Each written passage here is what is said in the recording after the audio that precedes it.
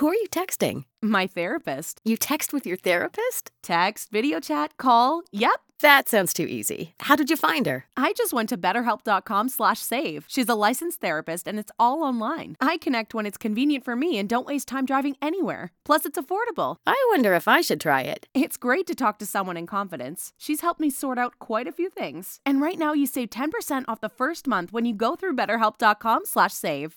BetterHelp.com/save. Got it. Who are you texting? My therapist. You text with your therapist? Text, video chat, call. Yep. That sounds too easy. How did you find her? I just went to betterhelp.com/save. She's a licensed therapist and it's all online. I connect when it's convenient for me and don't waste time driving anywhere. Plus, it's affordable. I wonder if I should try it. It's great to talk to someone in confidence. She's helped me sort out quite a few things. And right now you save 10% off the first month when you go through betterhelp.com/save. BetterHelp.com/save. Got it. This is episode number 114 of the Reno Slant. Major League Baseball, please figure this out. Please. Touchdown! Welcome to the Reno Slant, the weekly Nevada sports podcast. Unbelievable! Home to an award-winning sports writer, his Nevada alum brother, exclusive interviews, and occasionally aggressive banter about Nevada football, Nevada basketball, and pretty much everything else Nevada. Well, everything except the departure of a certain basketball coach. We don't talk about that. Here are your bro hosts, Adam and Nathan Schaub.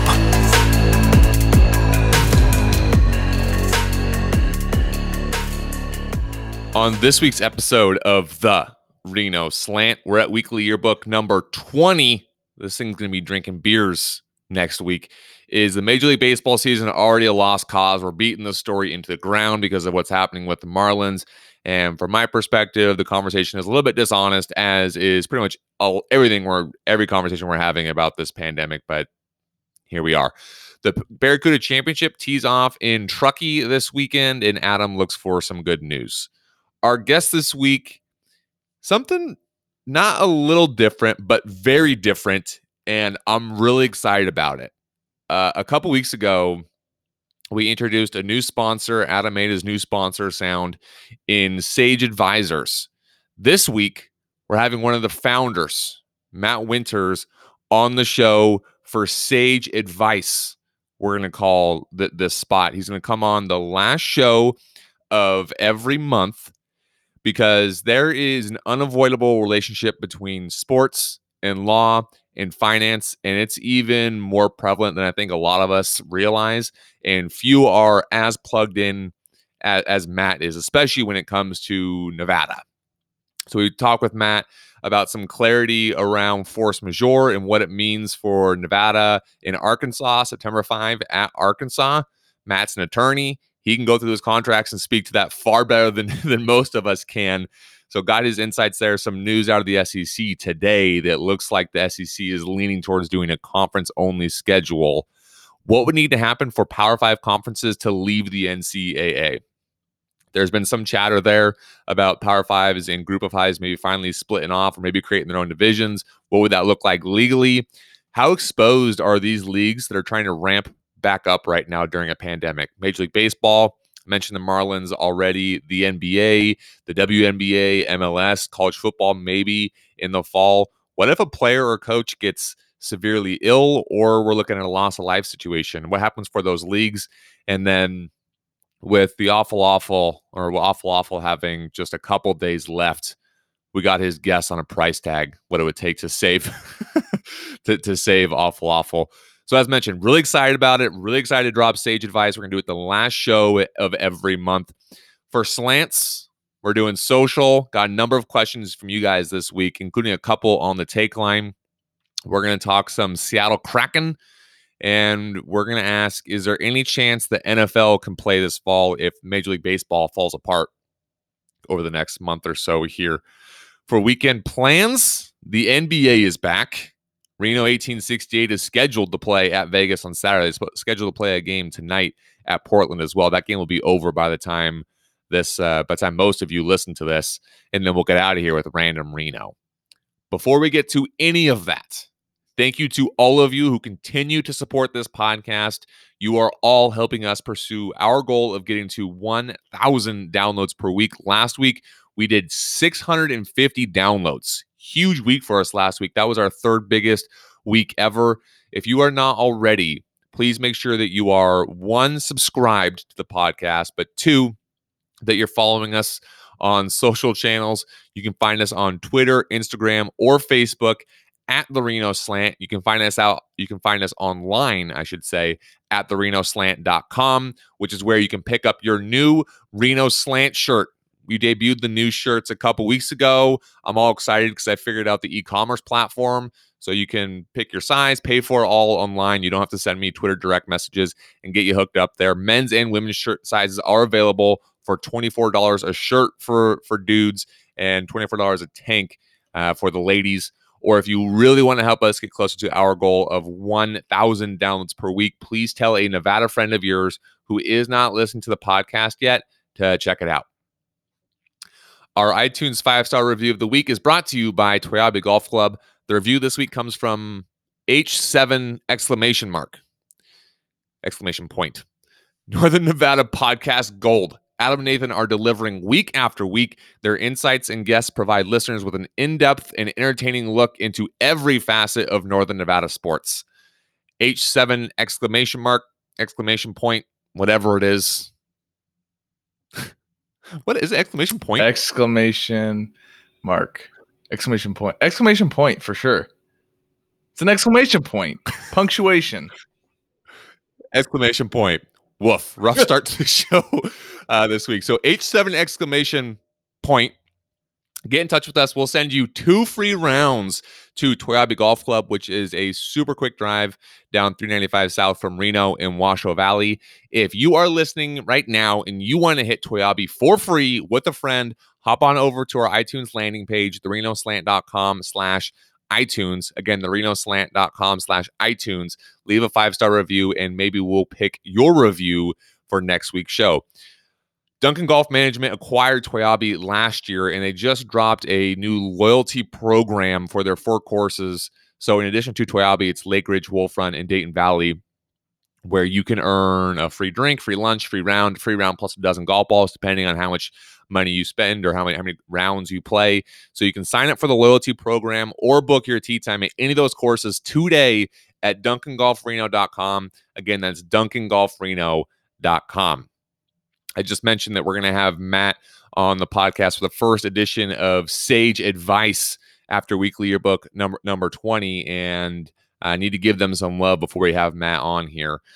Sage Tax and Business Advisors is a holistic multi-family office based in Vegas, but with really strong Reno ties. We're excited to work with Sage Advisors because they can help literally anyone. They do help literally anyone develop strategies to reach goals of financial freedom. Their founding attorneys, including Matt, have over 30 years of experience and provide a wide range of solutions from tax-efficient finance to asset protection and estate planning and everything in between. Sage Advisors is situated to handle every potential legal or financial situation you may be facing. So check them out online at sageadvisorsnv.com or call in today at 702-444-7970. Again, that's sageadvisorsnv.com, or you can call in at 702-444-7970. Okay, bro, I was going through those reads, and Tyson looked like he was about to annihilate I was your just couch. showing you just a little clip of what I deal with on a daily basis. Those couch cushions were neatly put together at one point today, and he has pretty much made the couch his home.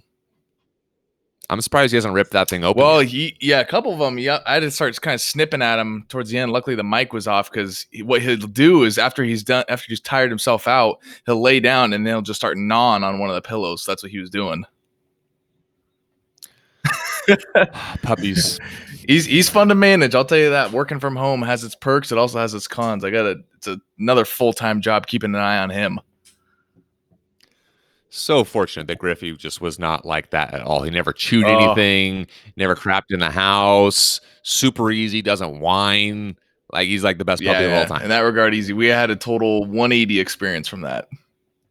I miss No the days though question. when you would work. I think you were working at Sparks Tribune then, and you'd be working out late, and I come let Griffey in. Griffey and I would just chill and watch Netflix or watch some right. whatever was on TV, and he would just lay there. Mhm. Total chiller. He loved hanging up in your Total room. Total chiller. upstairs. Yep. That's what he does. Okay, let's get into weekly yearbook number 20. How are you starting it this I'm week? going to start with Joe Kelly. Thank you, sir.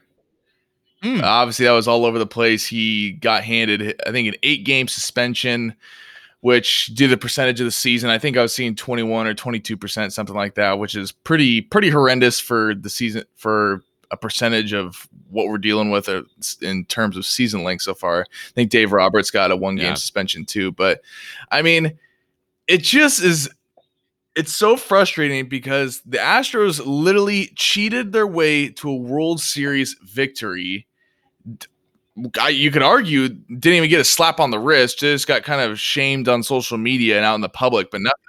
Well, the manager and the GM were both suspended for the year. I think they had to pay $1 million fine. But I hear you. You still got Altuve, you still got Correa, Bregman on the field. Like I mean, Manfred, by not handing them any sort of penalty, really just put put any sort of accountability out the window. It's like, I mean, it just shows for any other team. It's like, if you want to cheat, all right, you might get away with it. And that's pretty much what's going on. So I know there's all over Twitter, Joe Kelly wasn't actually on the Dodgers team when they beat him in the World Series and yada, yada, yada. It could have been a pitcher from the Orioles. I don't care who it is. Everybody just throw the ball at any Astros player, especially if they were on the team at that point. Obviously, don't want them hurt, but I do want a message point across. So Joe Kelly, I've never been a big fan of him. I think he's kind of a goob, but good on him. Big Joe Kelly guy now.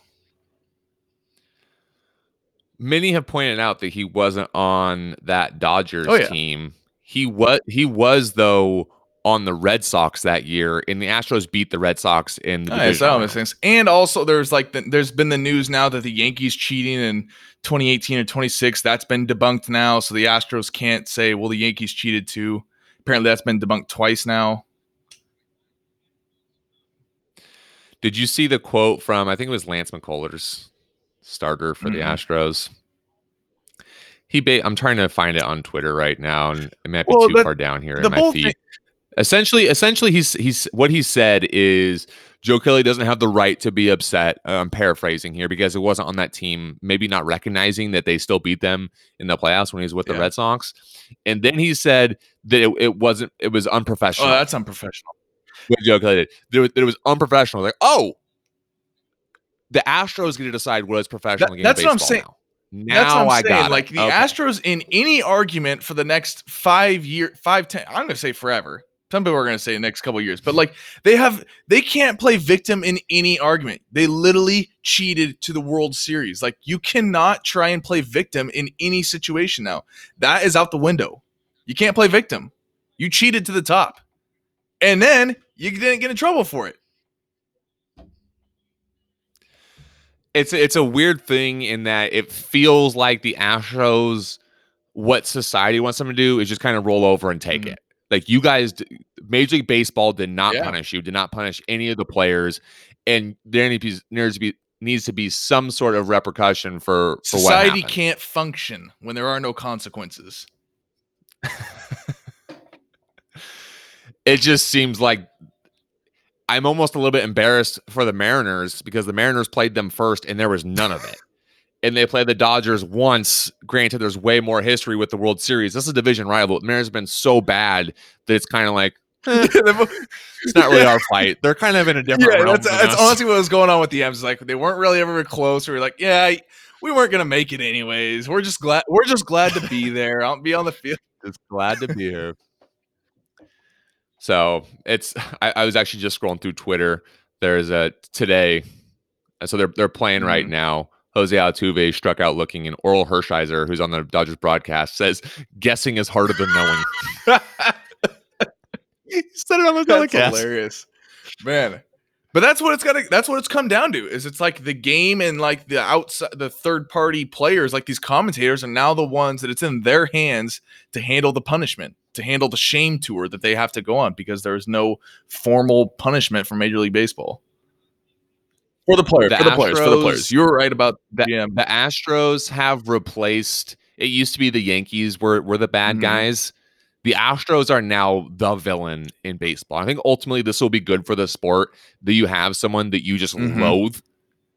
For anything to be successful in a sports realm, you need a villain. You need the antagonist. And now that's the Yeah. Astros. It's going to be Major League Baseball versus the Astros for who knows how long. It feels like this is going to burn pretty Mhm. hot, especially with a short season. It's going to be I thought people might kind of, considering what has happened over the course of the last 4 months and how distracted we've been, that people would move on from this. No. No. Baseball is notoriously boring, so once we get a headline, we're sticking with that headline. We're sinking into that drama. No, it's We're putting that but thing isn't in it crazy? Like I used to think like Carlos Correa, Jose Altuve, like very likable players, like came from their backstories, came up in the league. Altuve especially, like fought for a position. Now they win a World Series. Like wow, that's such a crazy story. Like good for them. And now I'm like, I hate them both. I hope they get kicked out of the league. Like it's just total 180. Everything about the players that you mentioned is likable. How they play is fun. Mhm. They play with enthusiasm, play with energy. They're immensely talented. Maybe not as talented as we thought they were. Buzzard. But the fact that they were unabashedly cheating, lied about it, now they're trying to point the finger at everyone else. Now they're calling other people unprofessional. Now it's like, okay, you guys are it. You're right in the middle of the bullseye. You are the worst. No, that's how it is. They had all the lies, unfinished tattoos. Can't take my jersey off. My wife gets jealous. The Houston Yankees. My first one was also baseball, not Astros related, but just that Major League Baseball is facing its first major stress test with 14 people on the Marlins testing positive when they were in, I believe it was up in Philly. So it wiped out a whole series. They're supposed to come back, I believe, and play Baltimore in Miami. I have no idea how long they're going to be out for. The following series against Washington was also postponed, so 7 games at least wiped out. Really? We need I had last heard it was Sunday, but maybe that's out the window now too. If Washington, what was Sunday? I had heard that they were going to be like eligible to play on Sunday or like ready to return. No, I think the series with the Nationals was supposed to end Sunday, then an off day Monday. Then I think they're tentatively looking at that next Tuesday, Man. this coming Tuesday to come back. That makes more sense. Once again, headline guy. Yeah. We really need baseball to find a way to sort through this because the NFL is watching, college football is watching, and it really feels like society is going to be the one who makes this decision about whether sports are able to go forward or not. How are we going to react to these positive tests? Because the reactions on Twitter Monday expectedly were a nightmare. Tough scene on social media. I kind of been saying this throughout. Social media is not a good place if you're focusing on your mental health right now. What people are saying, it is just a cesspool of negative energy right now. Social media is. And from my perspective, I think we have a case of some misaligned expectations as a society. Because there are several, but really 2 schools of thought, at least from my perspective. Confirmed cases for these sports leagues trying to come back are seen as a failure, and you have to shut it down immediately because one positive test is one too many. The second school of thought is a confirmed case is seen as a positive because you're able to find them, you're able to isolate them, and you're able to keep everything else, society, the league, games, whatever, moving forward. Social media is in box number 1. Almost all social media is in box number 1. And there are more people in box number 2 out there than social media would lead you to believe. Twitter is not real life. It's just not real life. One of the options suggests you shut everything down until you have a vaccine, because you cannot do anything right now in this world without risk of exposure and ultimately someone testing positive. There's just no way. It's out there. It's way more prevalent than the numbers suggest.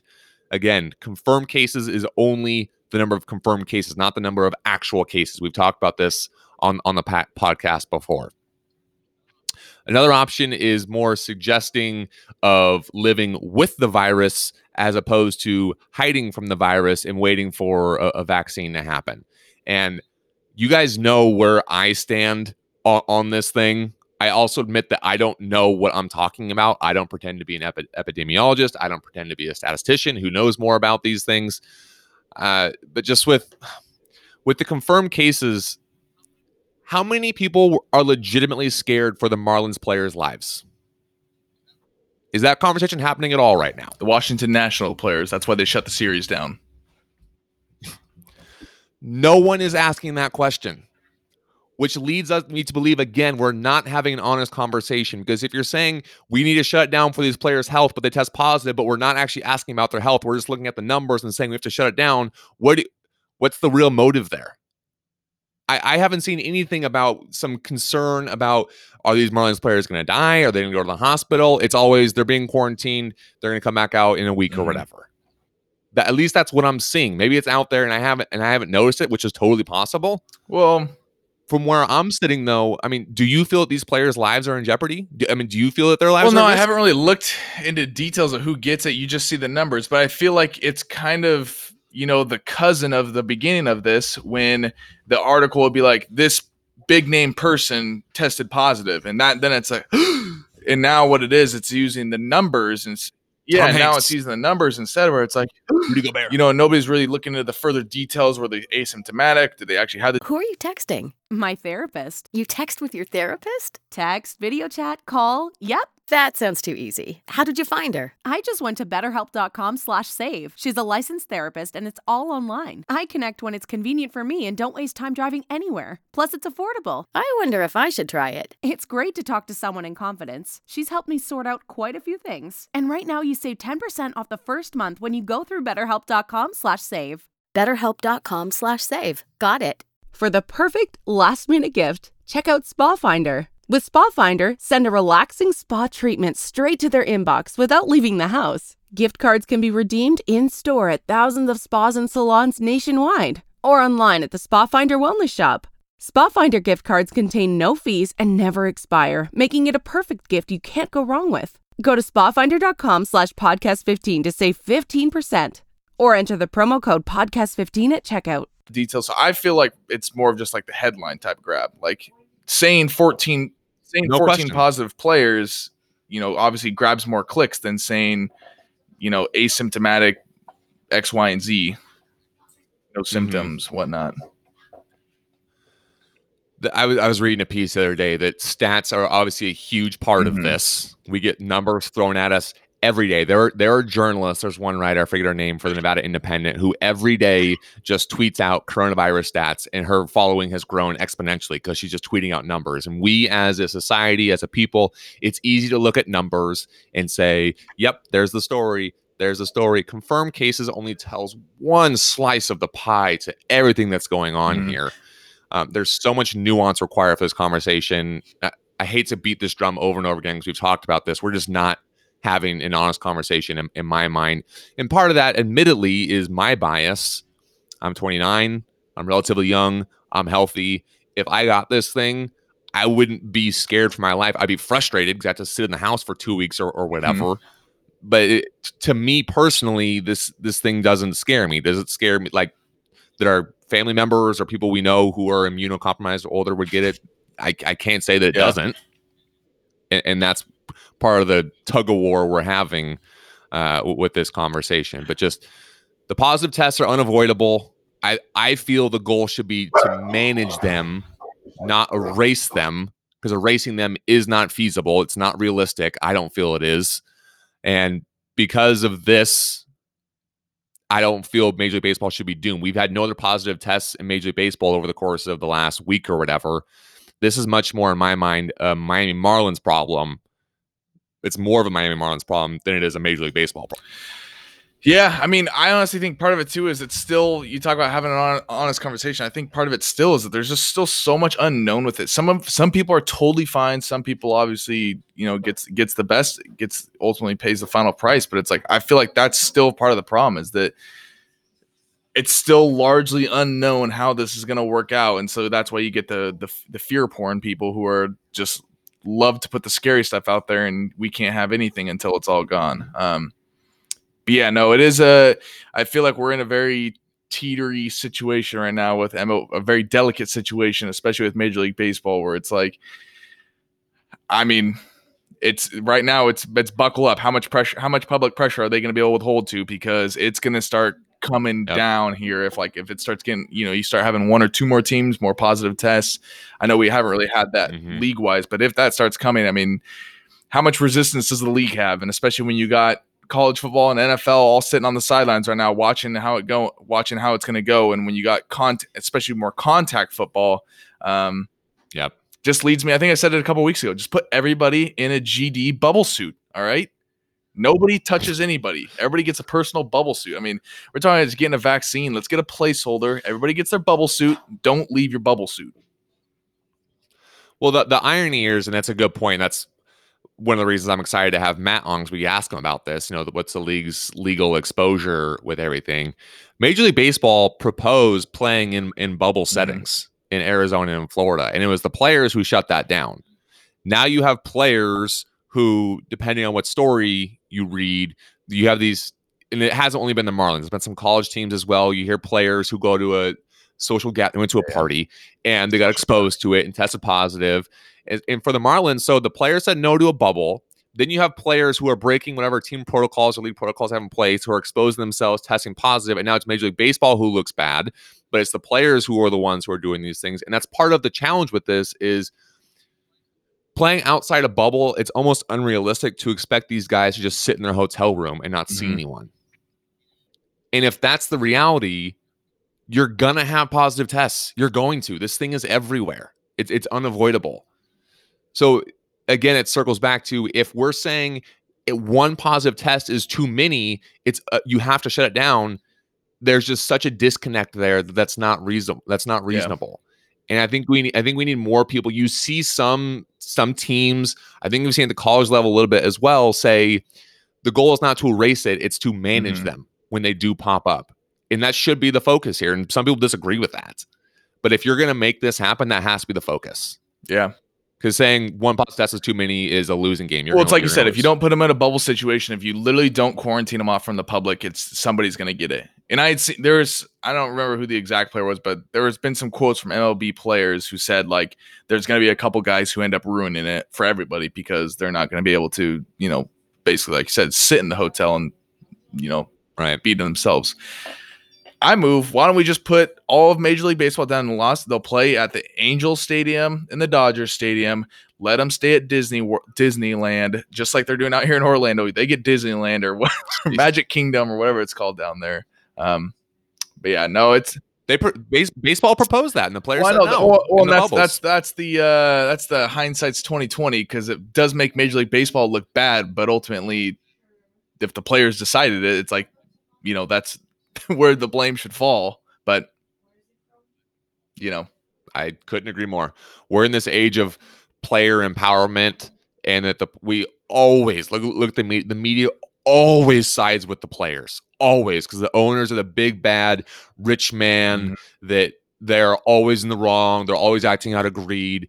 They're a corporation, and they're not wrong all the time. I mean, no one's going to say the majority of these owners are great people with redeeming qualities and maybe protect at all costs. Fight for the owners. But to pretend that the players are never at fault, whether they're negotiating for a contract, demanding a trade, negotiating how to navigate through the pandemic, which admittedly is very unfamiliar and uncharted territory, is dishonest at best. Yeah. Someone's got to fight for the owners. I'll be that guy. All right, let's move on. I'll tell my good news story. That'll brighten the things up. Yes. Could you believe if this story had happened to you?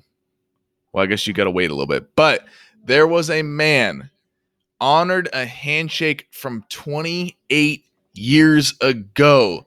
He ended up splitting the lottery jackpot with a friend after winning millions of dollars. When quoted, when asked about it, he said, "A handshake is a handshake." Now, that is something we don't have a whole lot.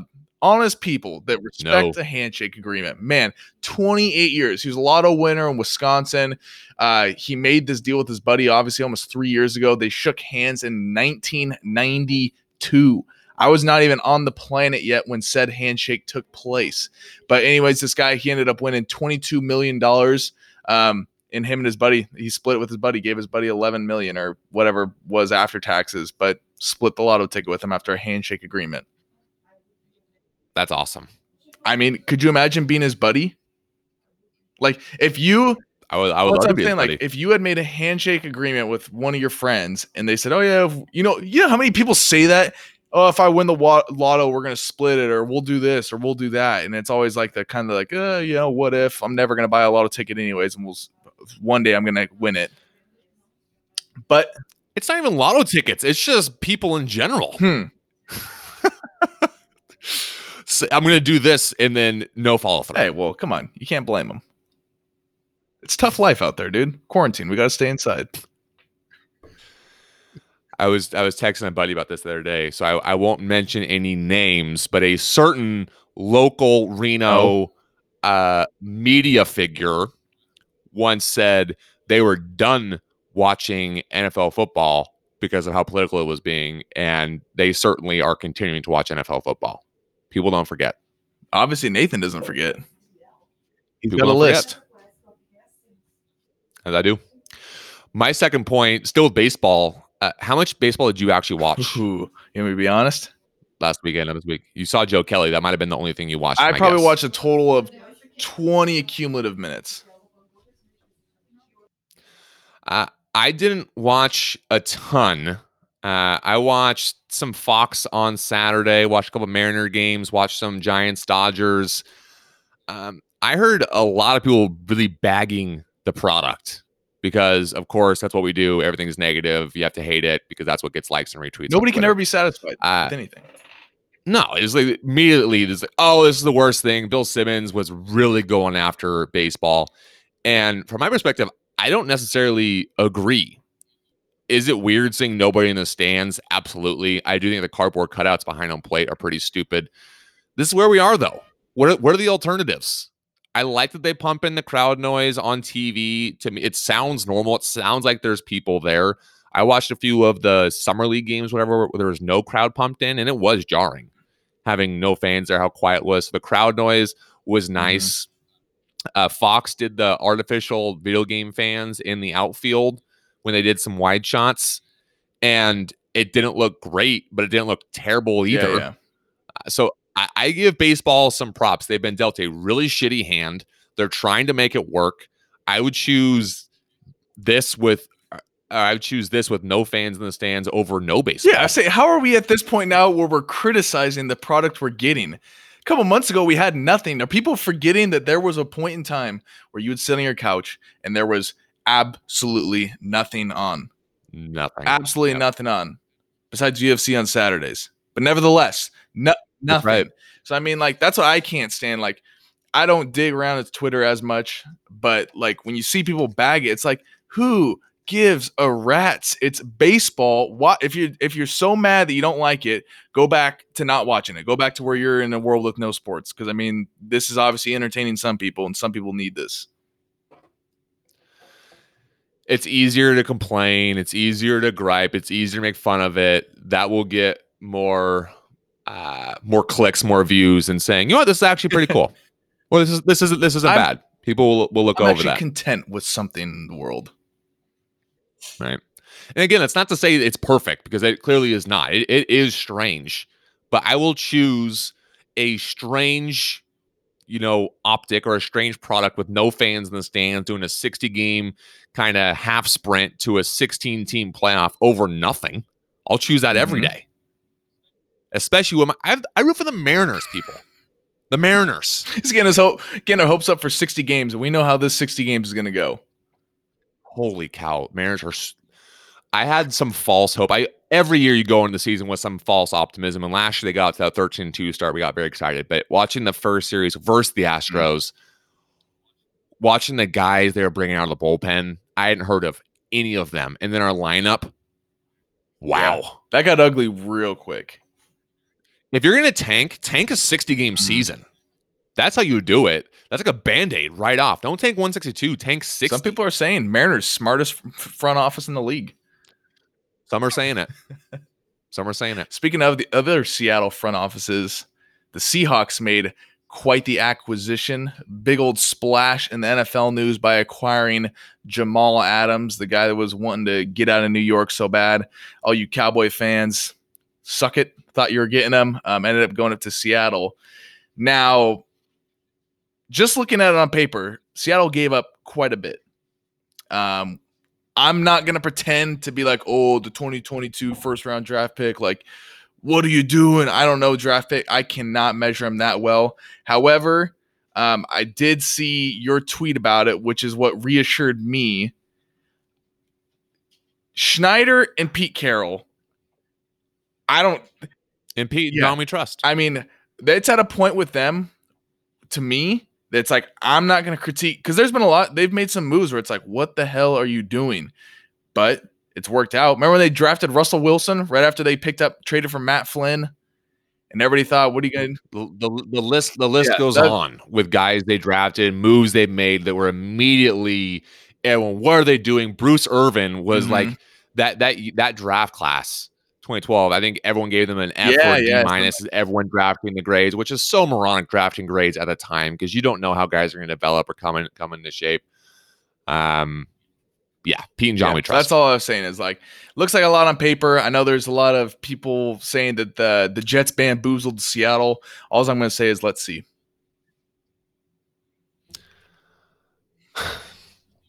People want to shit on the Hawks because people don't like the Hawks. They don't like Pete Carroll, and they don't like that the Hawks win. It's playoffs 7 of 8 years, 2 Super Bowl appearances over the last 7 years, 10+ wins 7 of the last 8 years. The one year they didn't get in the playoffs, they were 9-7. The Seahawks win, and people are tired of them because they're different. They got the different uniforms. CenturyLink is loud. They're just kind of brash, and that annoys people. There is no slam dunk guarantee that your first round draft pick is going to start, that they're going to be legit, let alone be an all pro. Adams is a game changer in the backfield. And everyone's like, well, they gave up a ton. I think we definitely overvalue draft picks. Do you need to draft well to build your franchise? Yes. Do I think that we collectively as an organization, as a people, overvalue draft picks? Yes. And you are starting to see some general managers who are a little bit more analytical in their thinking, who are realizing that there are some front offices, some teams, some organizations who overvalue these draft picks. So some people will say, well, the Hawks gave up a ton, but if you don't value those draft picks as much as, say, other franchises, then you have some leverage there.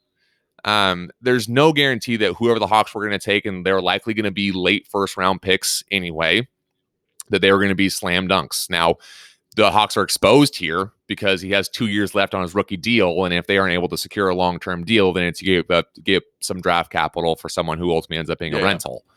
So that's gonna be part of this as well. But Tedrick Thompson, who Adams will be replacing, was so bad, and the Hawks have glaring holes in the offensive line and the pass rush, yes.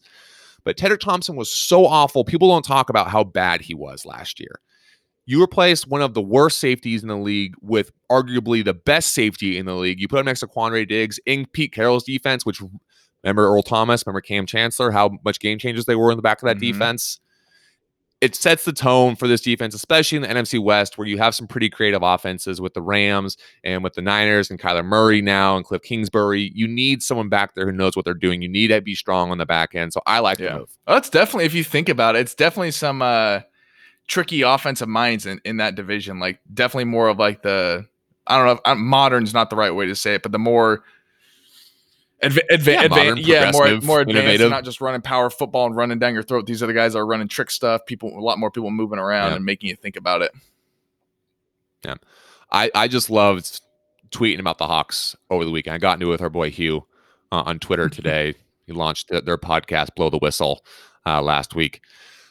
We're going a little bit long here. We're at 37 minutes. So I'll be quick with my last point, and then we'll do sage advice for the first time. Barracuda Championship he's off this weekend. PGA Tour's annual stop in the region. I would say Northern Nevada, but this is in Truckee, so technically in California. Two things to really know: no fans.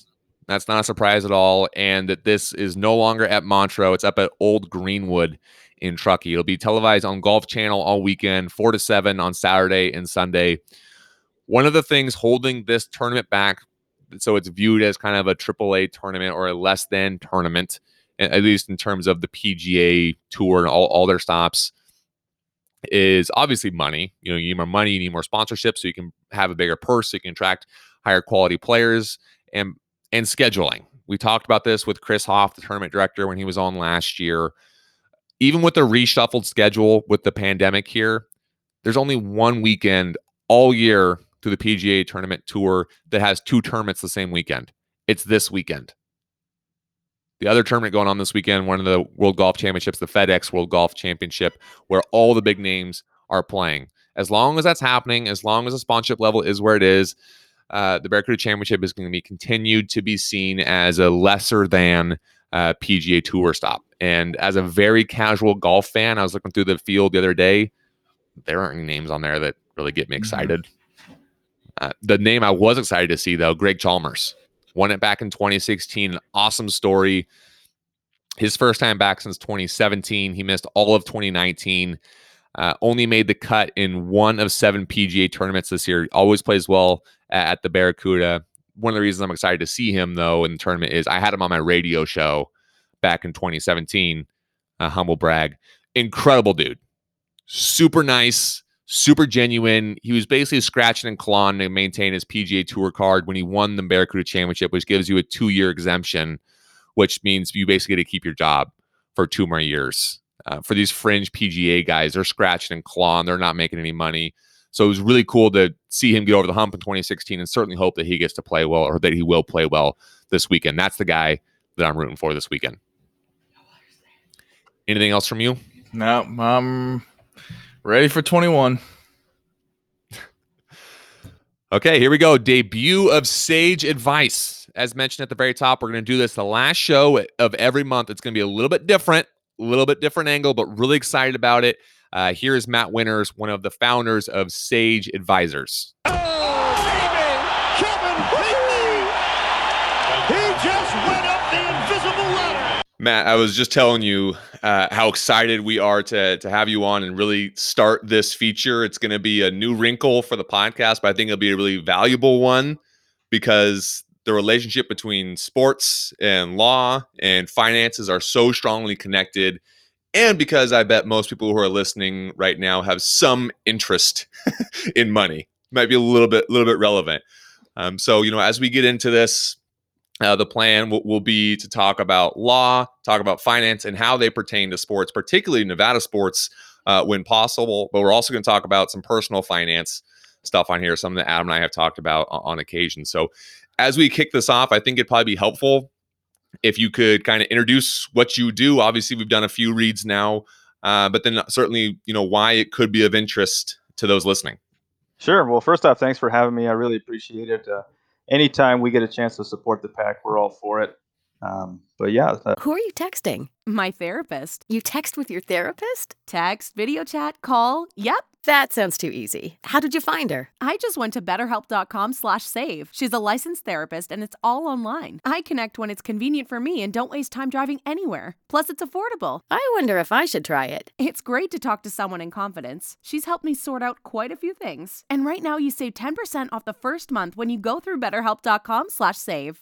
BetterHelp.com/save. Got it. Who are you texting? My therapist. You text with your therapist? Text, video chat, call. Yep. That sounds too easy. How did you find her? I just went to betterhelp.com/save. She's a licensed therapist and it's all online. I connect when it's convenient for me and don't waste time driving anywhere. Plus, it's affordable. I wonder if I should try it. It's great to talk to someone in confidence. She's helped me sort out quite a few things. And right now you save 10% off the first month when you go through betterhelp.com/save. BetterHelp.com/save. Got it. I guess we'll just dive right in. So Yes. a little bit about myself. Obviously, I'm a Pac fan. I went to Reed High School, went to Nevada first off, and then, I focused primarily in drinking while I was there, as some of you may do. So I didn't quite finish up at Nevada. I finished up at Nevada State down here in southern Las Vegas, but went on to get my law degree and liked it so much I got a second law degree. So I guess I can say I kind of turned the ship around, but I'm a super nerd now. So a little bit about what we do at Sage Advisors is, we like to ask people, when was the last time you sat down at a table with all three of your primary advisors? And with that in mind, we have, estate planning and business attorneys, CPAs, and financial planners all in the same place. And we like to holistically look at that and kind of find out, what is the best approach for our clients? Like, what's in their best interest, as opposed to what can make me the most money right now. So with that in mind, we like to, really just tag team, where our clients can best go with their situation and just get them on the track to success. Sure. Awesome. Do you ever consider, once you moved away from the major and drinking to actually get into the books, do you ever think about being a sports agent? I did. I actually took a couple exams. I did get certified as an NBA agent, and then I said, I don't want to be a babysitter. That's not for me. So as opposed to going down that train, I decided, you know what, I'll babysit their finances instead. So we do have a couple of professional athlete clients, and obviously I can't tell you who they are, but we get to have a lot of fun and give those guys a hard time. At what point can you start dropping hints about who they are? Maybe I might have one come on. We'll see. Now we're talking. That's right. Now we're talking. All right. So if we kind of start getting into this here, and thank you for providing that background, I'm sure that was really helpful for everyone listening. We're seeing a ton of this now in terms of the connection between the law and sports, especially as leagues try to navigate their way through ramping back up during a pandemic. And I think it's made it very clear what that relationship is. And maybe for a lot of us, that was maybe, not so much at the forefront. It was a little bit more in the back. And with you working with professional athletes and your ties to not only the law, but sports, I mean, from your perspective, how strong is that connection between sports, whether it be collegiate or professional, and the law side?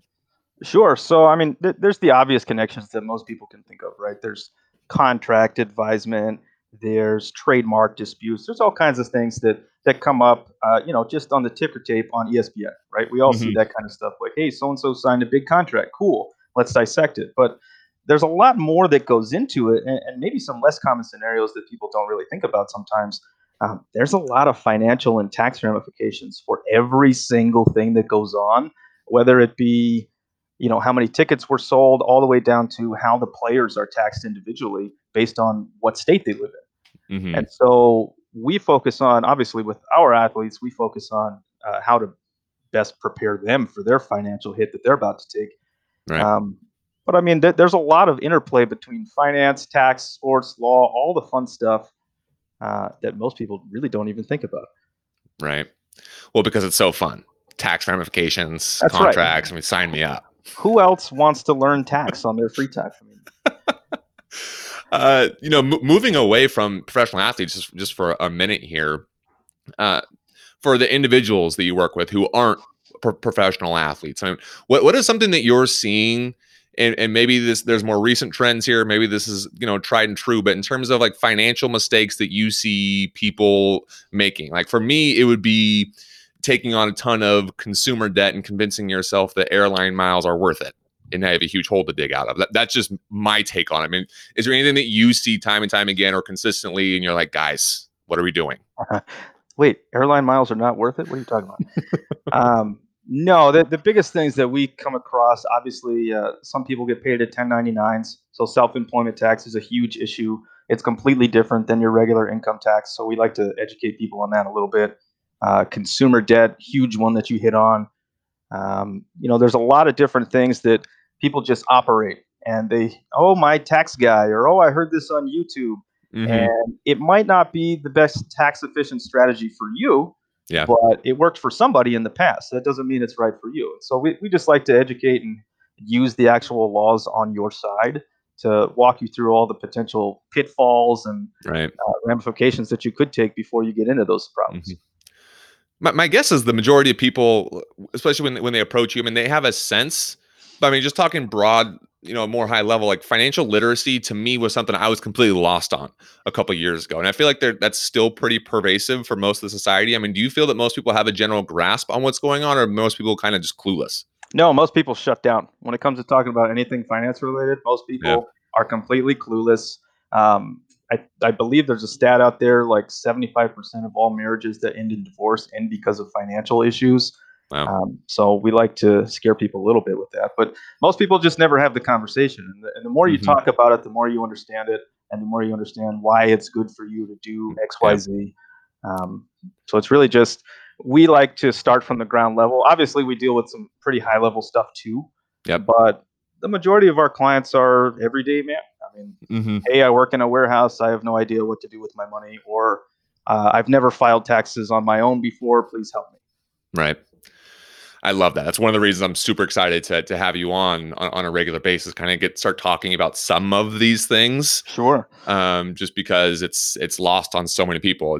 I was the same way for, with my student debt. I was like, it's not even real. I'm not going to address it. I'm not going to think about how much interest I'm actually paying on an annual basis. I'm still in that denial phase with my student loans, so I get you there. If we kind of transition now back to, collegiate sports, at least, one of the terms that's being thrown around a ton is force majeure. It's a clause that's in a lot of these contracts for non-conference football games earlier in the year, often have a huge payout. Nevada has a game at Arkansas. Nevada is set to make $1.5 million for that game September 5th.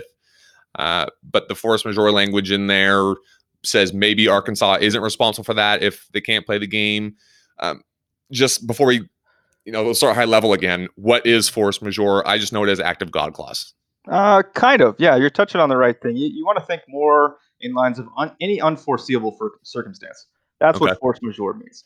So think of acts of God, right? Weather changes, obviously an illness that's huge, but it could also mean something like, hey, the power's out and we can't get the power back on. That could be an unforeseeable circumstance. We couldn't have estimated that this would have happened. So with that in mind, from a top level to the bottom level, every single contract, especially for sports, should have one. I'm shocked that this was never a thing before. Quite honest with you, but it's pretty common. We put them in just about every contract that we draft here in the office, and it virtually will free both parties, not just the one. So you mentioned that Arkansas could be released from this, but maybe Nevada doesn't want to have to travel to Arkansas if we don't have to. Sure. So maybe the Pac could use that for their advantage as well. Maybe they found, hey, maybe we can play USC instead. Now we know the Pac-12 is not playing people right now anyway, but maybe travel costs for that will save them a ton of money, and they might net the same. So you can use force majeure both ways, but oftentimes there's other clauses in the contract that the parties will rely on to get you out of these. Sure. Is it consistent across all contracts? Is it kind of boilerplate, or are there like different variations, different levels of force majeure? I'm sure you could get as creative as you wanted to. It really just boils down to, do both parties agree to this? If both parties agree to, you can get as astronomical as you could think of and put it in there. So would you say that, and maybe you need to see the specific language in the contract, but would you say that, if Arkansas, let's say Arkansas tries to get out of this game and says, hey, pandemic, we want out, we're not paying the 1.5 million, but then they turn around and play LSU in a couple weeks, I mean, do you think that would satisfy, or is that sounds like a recipe for litigation? It may or may not. And then again, it depends on if both sides are actively willing to fight that battle, right? Because that's typically what litigation boils down to. Hey, we're going to put up a ton of money. You're going to put up a ton of money. Let's hash this out for the next 2 years, or let's just call it a wash and we'll both go our separate ways. Yeah.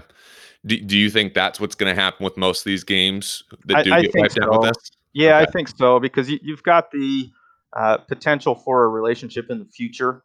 Maybe it doesn't get played this year, but maybe 3 years from now it gets played. Why would you want to sever that relationship through litigation when you can just schedule it for 2023, right? So it might make sense for a year like this year, but again, we might have fall sports in the spring. We don't know. Yep. Yeah, that's a good point.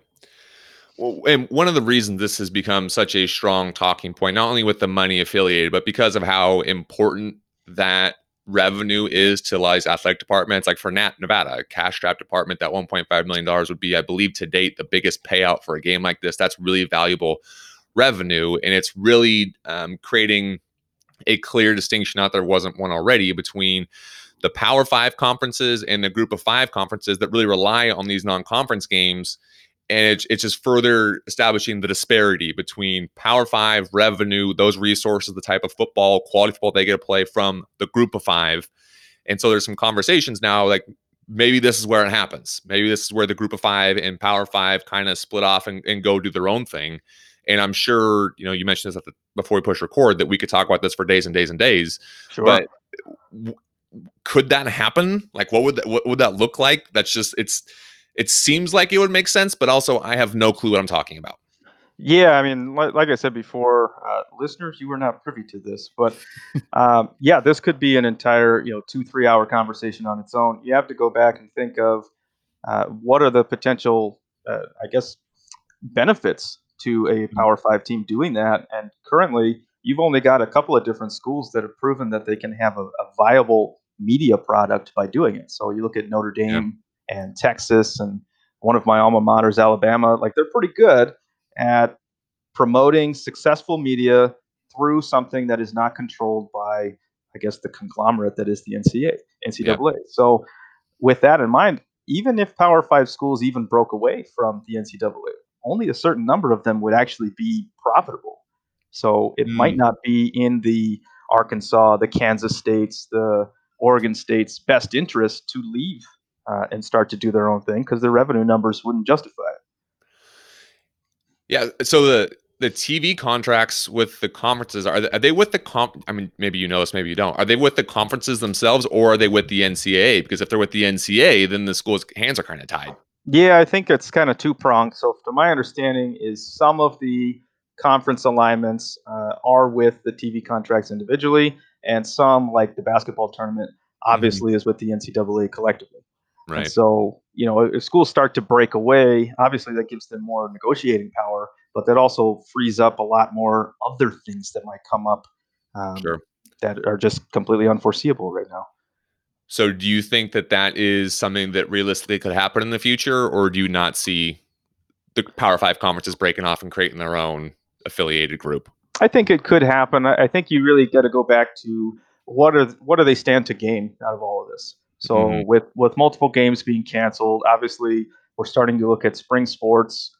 We might even have an entire redshirt season for folks. I know nobody wants to hear that at this point, but if in fact people started to break away from the traditional model and form their own thing, obviously that would create some more liabilities, but that might create more potential for profits down the road. So it's a double-edged sword, I guess. That's typical lawyer answer. Right? Speaking out both sides of your mouth there, you covered all the bases there. That was great. Everybody loses. That's the right way to go. Well, speaking of losing, at the professional level, Major League Baseball is already in trouble. We're recording this Monday night. Marlins have, I believe, 8 players tested positive. Series with, I think it was Baltimore, got wiped out. So Major League Baseball is a mess. They're not in a bubble. NBA and MLS are in bubbles. Seems like they're doing pretty well. How exposed are these leagues for trying to navigate through a pandemic right here? Say like a coach or a player gets severely ill, or maybe you're looking at loss of life. What's their risk? It would seem significant. Sure. So obviously we would hate for any of that kind of stuff to happen, but I think the leagues have probably done their due diligence. And for what it's worth, I think the NBA, despite the fact they're in a bubble, might be going about it the wrong way. And I'll get into that. So yes, please. You have to start looking at causation when you look at anything, any kind of injury that is caused to anybody, right? So you've got in the law recognizes 2 different forms of causation. You've got proximate cause and actual cause. So we really want to find out with actual cause. Let's use an example. If you were to go hit somebody with your car, your actions are the direct cause of that accident. So we can actually relate that back to you. But proximate cause, the law technically recognizes this let's just go to an example. This injury would not have occurred but for your actions. Right. So it gets really tricky to start to parse that apart. We've got a bunch of players. They may or may not be sharing the same residence. They may or may not be in the same hotel room after the game, you name it. But when it comes to actually contracting a virus or a disease, is the actual or proximate cause something that was created by the clubs, created by the league? Who is it to say that they actually got this virus from being around the facility and not out wandering the street? And so, despite the facts, yes, the leagues could be open to liability. They could have also gotten this somewhere else.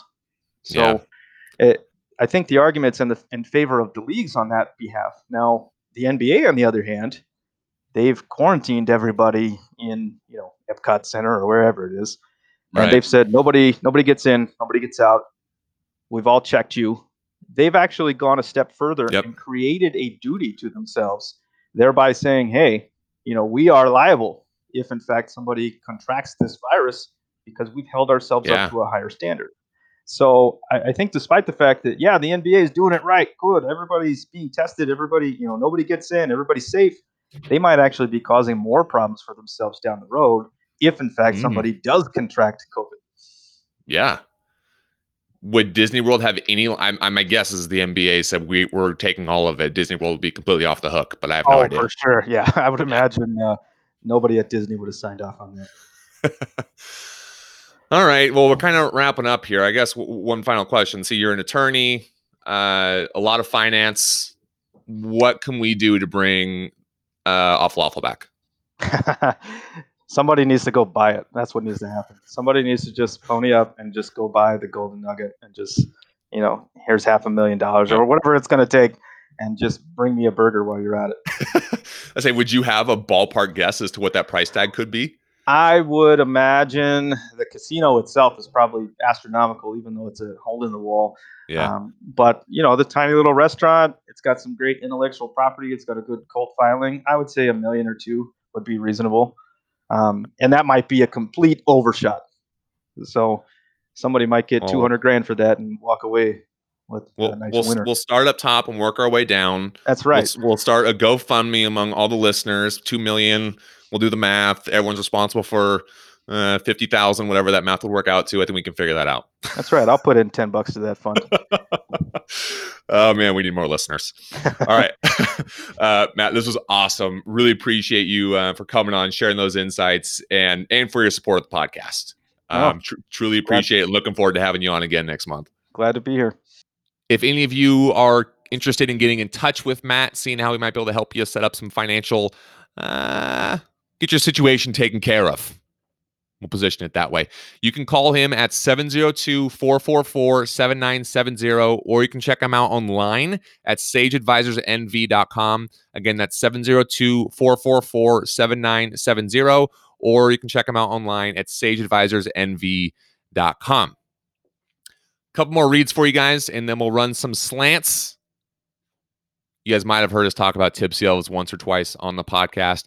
They are your source for fun clothing for life's most fun and memorable moments. They got shirts, shorts, tanks, hats, glasses, socks, fanny packs, and masks, which are somewhat in demand right now. You can visit tipsyelves.com today, and when you do, exclusively for you guys, make sure that you use promo code SLANT20. It's going to earn you 20% off checkout at tipsyelves.com. Again, promo code SLANT20.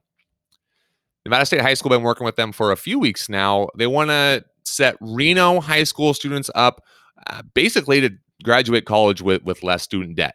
So they're working with Northern Nevada juniors and seniors. They're going to offer real college classes provided by real college professors. They're going to work with students to integrate them into the college environment. And most importantly, arguably, they pay for your tuition. They have saved students in the past anywhere from $5 to $80,000 in tuition. $5 to $80,000 in tuition. That's a ton. They're providing a real college experience. They're going to help students develop personally, academically, or socially, and they have a proven personalized process for college success. They missed no instructional time due to coronavirus. None. They went 100% virtual immediately. Students did not miss any class. So if your son, daughter, yourself, your niece, your nephew grandson, granddaughter, your neighbor, your neighbor's neighbor, whoever would potentially benefit from just checking out some more information. Not going to cost you, just to see if this program could be right for you or mention potential relative. You can find that information at earlycollegenv.com. Again, that's earlycollegenv.com. We'll run some slants here. We'll start with social. A couple questions on the take line. Here's the first one. Hey guys, let's assume that the Marlins somehow win the NL East after their quarantine.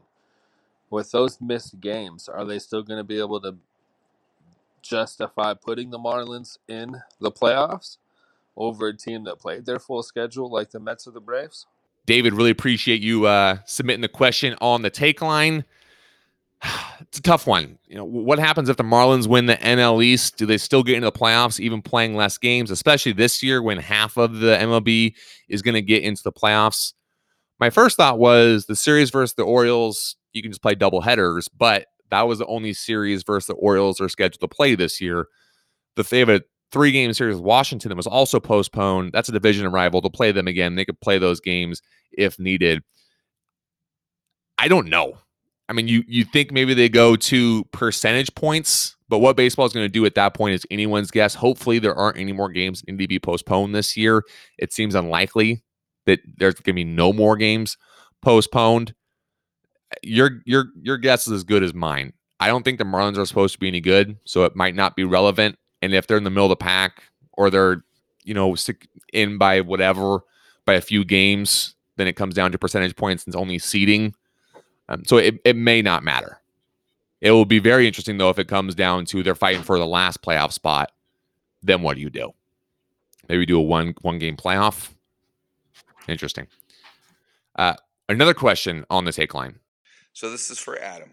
I'm curious if Vegas is going to have any under-over bets on the number of players in the NFL, NBA, or Major League Baseball that have the coronavirus on a team. So like the Dodgers, over 6 for this week, or 8.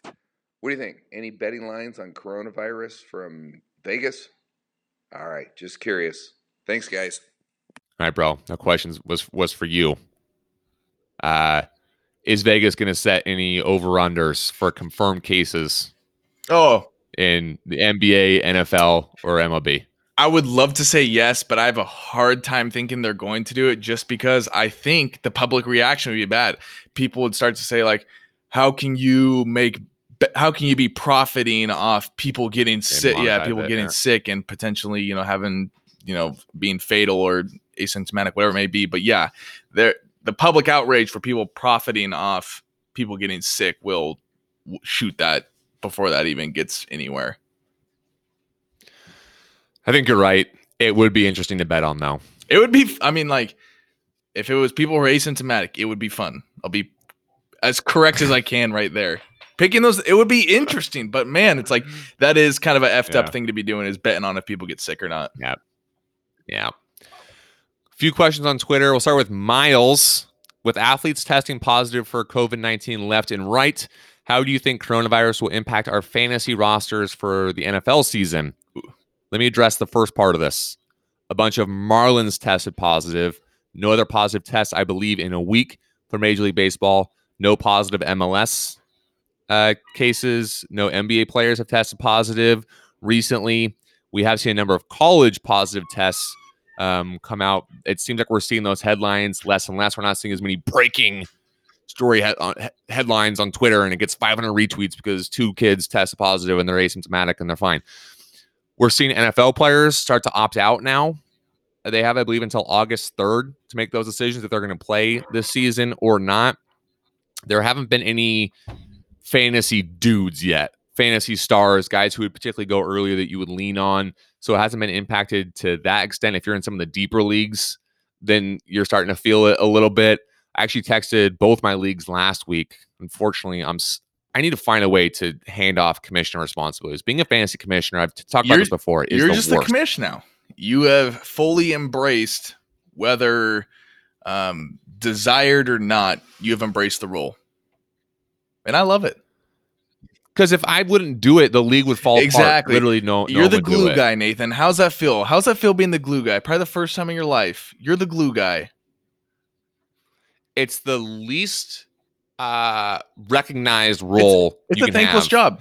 in a friend group, because you're texting the group chat, you're trying to schedule dates, people aren't responding, then they respond 4 days later and like, actually that date doesn't work, so you try to reschedule it, then it takes another 2 weeks to get everyone to respond, you have to call people, it's a nightmare, and you have to track down money, then people are yelling at you the whole time. It's not fun. Speaking on behalf of the Reno Rejects League, Nathan, we thank you for your service, and we look forward to the fall. Whatever. So coronavirus has not impacted fantasy rosters for NFL season yet. We don't do legacy leagues, so we redraft every year. Hopefully, we'll do a fantasy draft this year and do fantasy football. Yeah, I actually got one league that the commissioner just sent out an email this morning, because it is a keeper league. If the fall doesn't happen, what's being tossed out there right now is everybody picks their keeper, and then the fall everybody gets a Madden. Everybody gets a Madden team, and then instead of playing games, you have your team or whatever. You get to pick the players on the team, and then you simulate the games. Lower the bottom can be a little lower, but yeah, you're basically creating your own team that way and just simulate the games. Seems pretty interesting. So what are you gonna do? Actually watch games? Can you actually watch the games, or like a full slate and you can watch them go at the same time, or you just have to like check the stats after? I'm not sure how that would work. I'm sure you got to set it up at certain times. Like you can't have all 8 games or whatever going simultaneously, but I'm sure there's a way that our commissioner will like play one after another on his Xbox. And if he could figure out how to Twitch stream it, even better. Because I would definitely sit down and have a couple brewskis and watch my imaginary team play another imaginary team for real money. That isn't the worst workaround. I'm telling you, I read the idea and I was like, that's not bad. I was like, I say we just throw the season out anyways. That's pretty good. Might have to do that in the spring moving forward. I'm saying just little appetizer. all year round. Never let it stop. Fake Matt Mummy asks, what do you dudes think of the NHL Seattle name, Seattle Kraken? Did you ever see a Kraken while growing up in the Pacific Northwest? Legit question. I love the name. It's different. It's fun to say. That means it's original. The color scheme is sick as hell, or color scheme. I love everything about it. Of course, there were the geezers, the PTI guys hated it, which didn't surprise me at all. It's fun to say. The Kraken skulls. Unleash the Kraken is going to get beat in the ground. We're going to get tired of that in a hurry. Whoever is the rep in the Pacific Northwest that sells Kraken rum, no one is happier than that person. My gosh.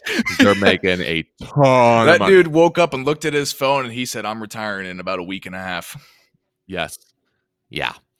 As far as did we ever see a Kraken while growing up in the Pacific Northwest? Yes, saw them all the time. We have saltwater Kraken. We have freshwater Kraken. We named the Kraken that swam in the lake. Kraken. Next to our house. Kraken. By mountain. Got a ton of Krakens everywhere. Kraken pets. Once you get them domesticated, that's the real deal. Once you get them domesticated. John Mackey asked a couple-parter, of course. Who is your favorite Wolfpack player in any sports in the last decade? Or any sport in the last decade?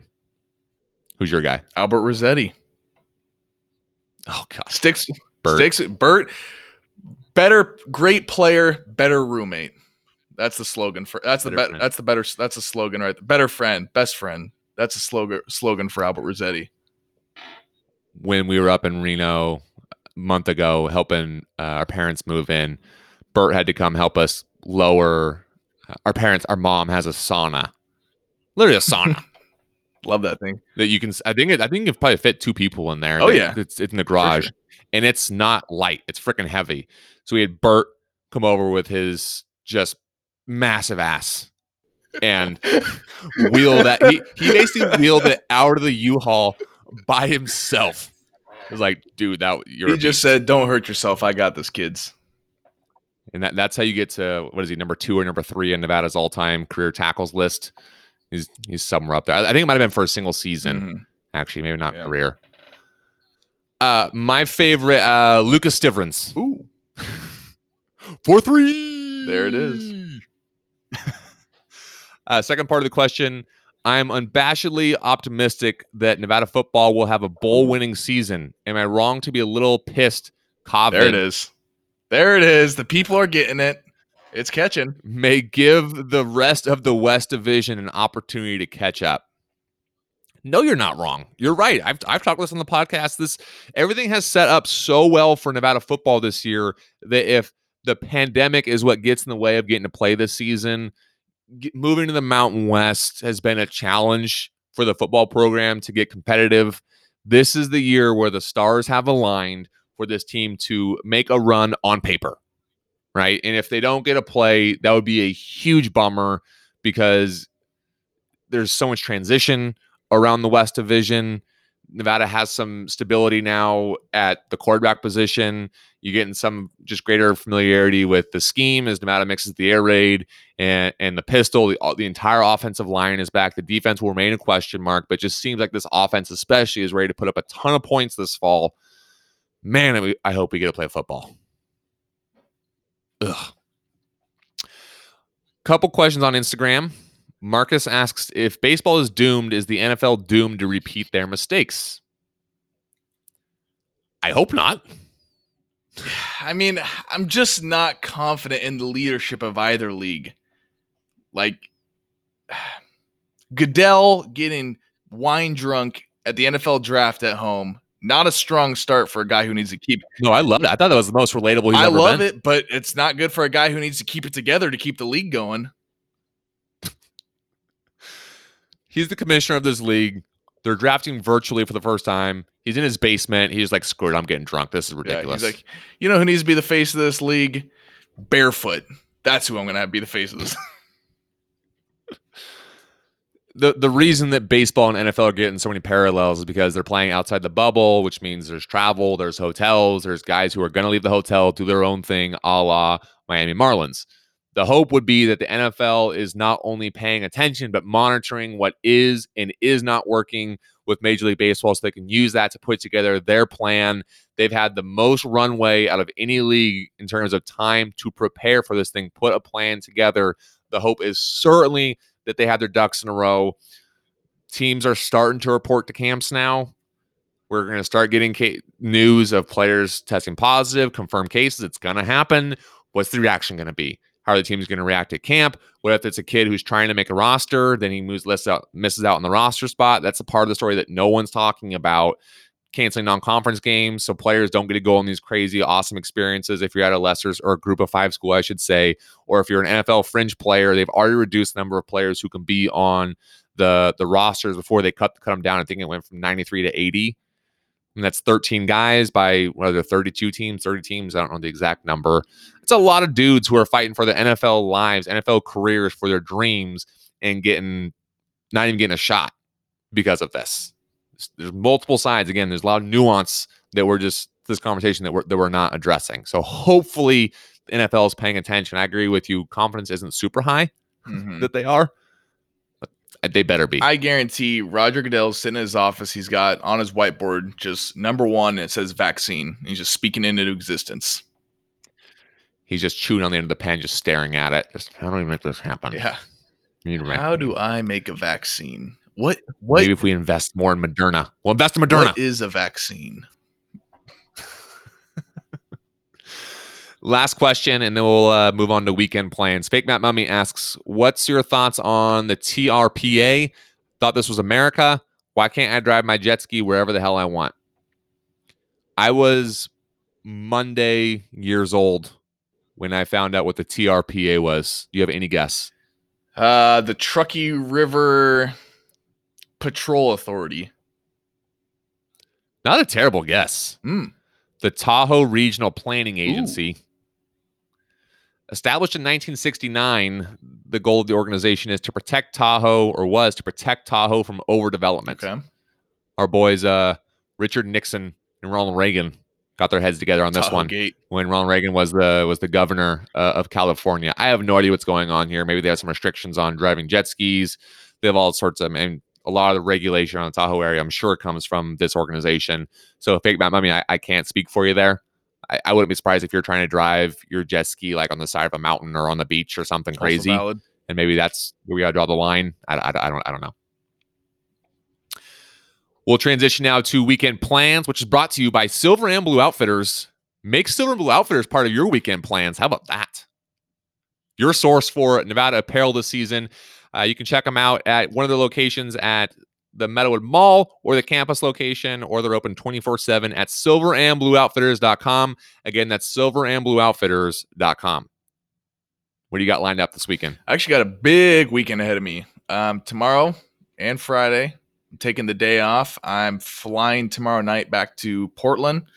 Going back to our hometown, Woodland Wash. I got a buddy, Morgan Kinnear and Maddie. They're getting married on Saturday. So they're powering through COVID-19, still doing the wedding. But yes, I'll be flying back there. Pretty excited about it. Not as excited about my Atlanta to Portland flight. 5 hours. But I did. The flight there isn't the problem. It's the flight back. What time are you flying back? Well, I'm flying back at 1 p.m. on Sunday. I get back to to Tampa. That's late, though. Tampa at about 11. But there's the but for me, or I could say, however, my transition word. However, I planned ahead. Veteran move. I am taking Monday off. That's huge. Massive success. Banking the PTO hours, and I felt real good about adding the Monday on. Had some good. So you're taking Thursday, Friday, and Monday off. You got a 6-day weekend coming up here, a 5-day weekend, and then a 4-day work week right after that. Friday's payday. It's just, I mean, my stars are aligning. My horoscope in the newspaper said treat yourself, so I'm doing so. That's legit. Mom and Dad no longer live in Washington, live in Woodland. Where are you staying? I'm staying with the Nigros, and I will also be renting a car. So, basically the whole scenario is going to feel somewhat foreign. It's going to be in a familiar area with foreign amenities.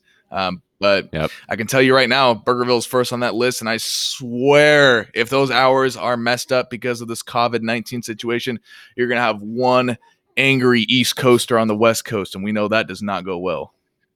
It's going to be Florida man loses mind at Woodland Burgerville. I'll bring bath salts. I'm not scared. NBA returns this weekend. Yes.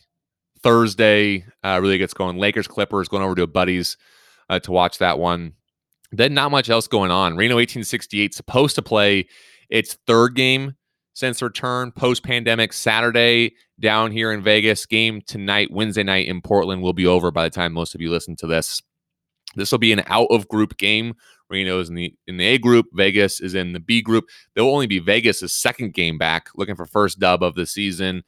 Reno is 3-0-2 versus Vegas since Vegas made its debut in the USL back in 2018.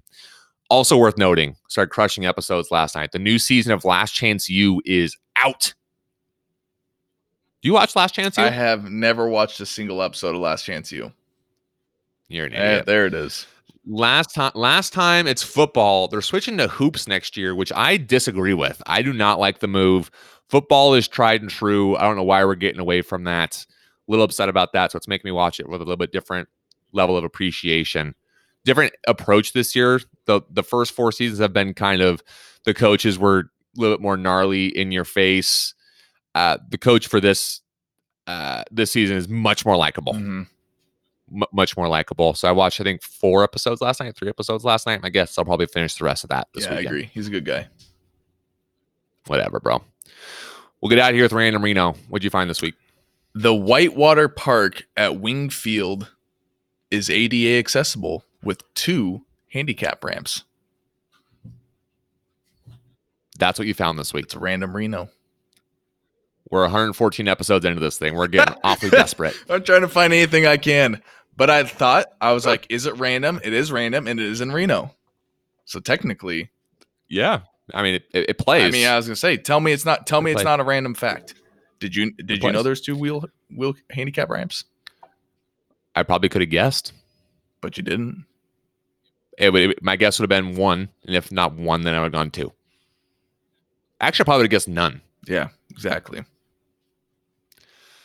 What percentage of Reno residents have lived in Reno for more than 10 years? 47%. 67%. Really? Pretty high number right there. Really? Yeah, pretty strong number. Tried and true. People love Reno. People love Reno. Move there, you can't move. Can't get move out. out. Once you're in the out of there. valley, you're stuck. Unless you're me or you. Anomalies. And that is our show this week. Thank you to all of you who continue to listen to this podcast so you can stay current on everything Nevada. Thank you to Matt Winters, founder of Sage Advisors, for doing the first Sage Advice. We certainly hope that you guys enjoyed that. Thank you to our partners at Tipsy Elves, Sage Advisors, Archie's, Nevada State High School, Silver and Blue Outfitters, and Toyabe Golf Club. If you are not already, please make sure you are subscribed to this podcast and that you're following us on social. You can find us on Twitter, Instagram, or Facebook at the Reno Slant. You can check us out online at therenoslant.com.